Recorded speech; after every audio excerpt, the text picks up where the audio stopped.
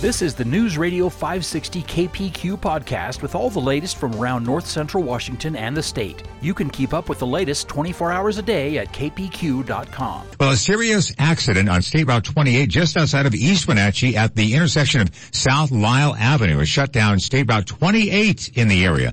Trooper John Bryant says it's possible one of the drivers was impaired. When you have a serious injury and impairment involved, now you look at a criminal investigation, so our detectives are out there as well. This could possibly be a vehicular assault, so that's another reason why the roadway is going to be closed for extended period of time. 2 people transported to Central Washington Hospital with serious injuries. One of those was trapped in their vehicle and suffered a serious leg injury. State Route 28 expected to be closed for a while. Detours are available.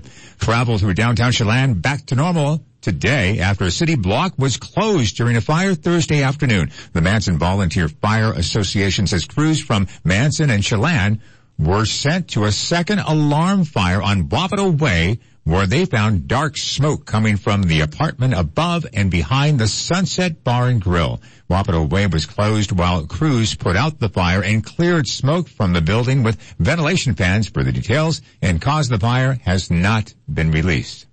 Fire marshals investigating a suspected propane explosion that destroyed the Big Roslyn Inn in Roslyn Thursday night. Firefighters put out a small fire after they arrived on the scene. There were no injuries as the building was not occupied, but there was some damage to neighboring buildings, which is also being investigated. The local Firefighters Association suggested a propane explosion caused a house fire that left one person dead in Roslyn about a week ago. Douglas County Superior Court is postponing all criminal and jury bench trials until March because of safety concerns with the rise in Omicron COVID-19 infections. Now, the order is only for trials scheduled to begin prior to March 1st. Superior Court Judge Brian Huber issued the order Thursday and states that the space available in the courtroom would not be able to accommodate all the necessary COVID-19 protocols.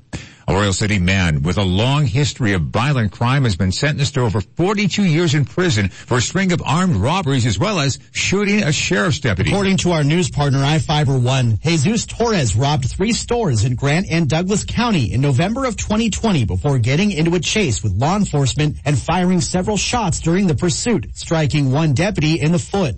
Torres pled guilty in Grant County Superior Court to charges including assault while armed with a deadly weapon, robbery, and drive-by shooting. This is at least the 4th shooting Torres is connected to. Kyle Lamb, News Radio 560 KPQ. The Chelan-Douglas Health District remaining closed today after closing down at noon Thursday. Now, the district says it's prioritizing keeping testing sites at the Town Toyota Center open and making sure enough staff is available to do things like answering phones. CDHD has been experiencing a very high call volume and is stressing that callers need to follow their phone prompts carefully. The district expects more temporary business closures throughout the region over the next 2 weeks as the Omicron variant peaks.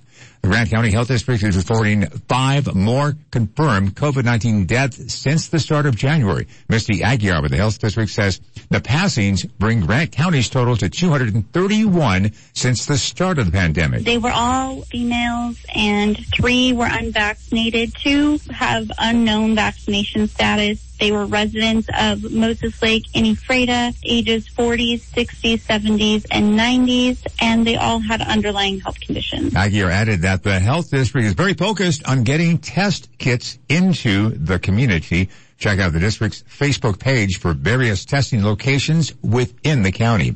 Washington State Attorney General Bob Ferguson, he's focusing attention on the Stevens Pass ski area after his office received over 80 complaints about the resort within the past 2 months. Ferguson calls that number significant and is now asking anyone who has issues with the resort to file a complaint with his office. In addition, about 40,000 people have signed a petition demanding the owners boost staffing at Stevens Pass and open up more of its closed-off territory for activity. The owners have hired a new general manager to address the mounting problems at the resort. Ferguson has not said what action, if any, his office will take against Stevens Pass. Thank you for listening to the News Radio 560 KPQ podcast. Don't forget to subscribe and, as always, keep up with the latest at our website, kpq.com. This podcast is a copyrighted production of Cherry Creek Media and News Radio 560 KPQ.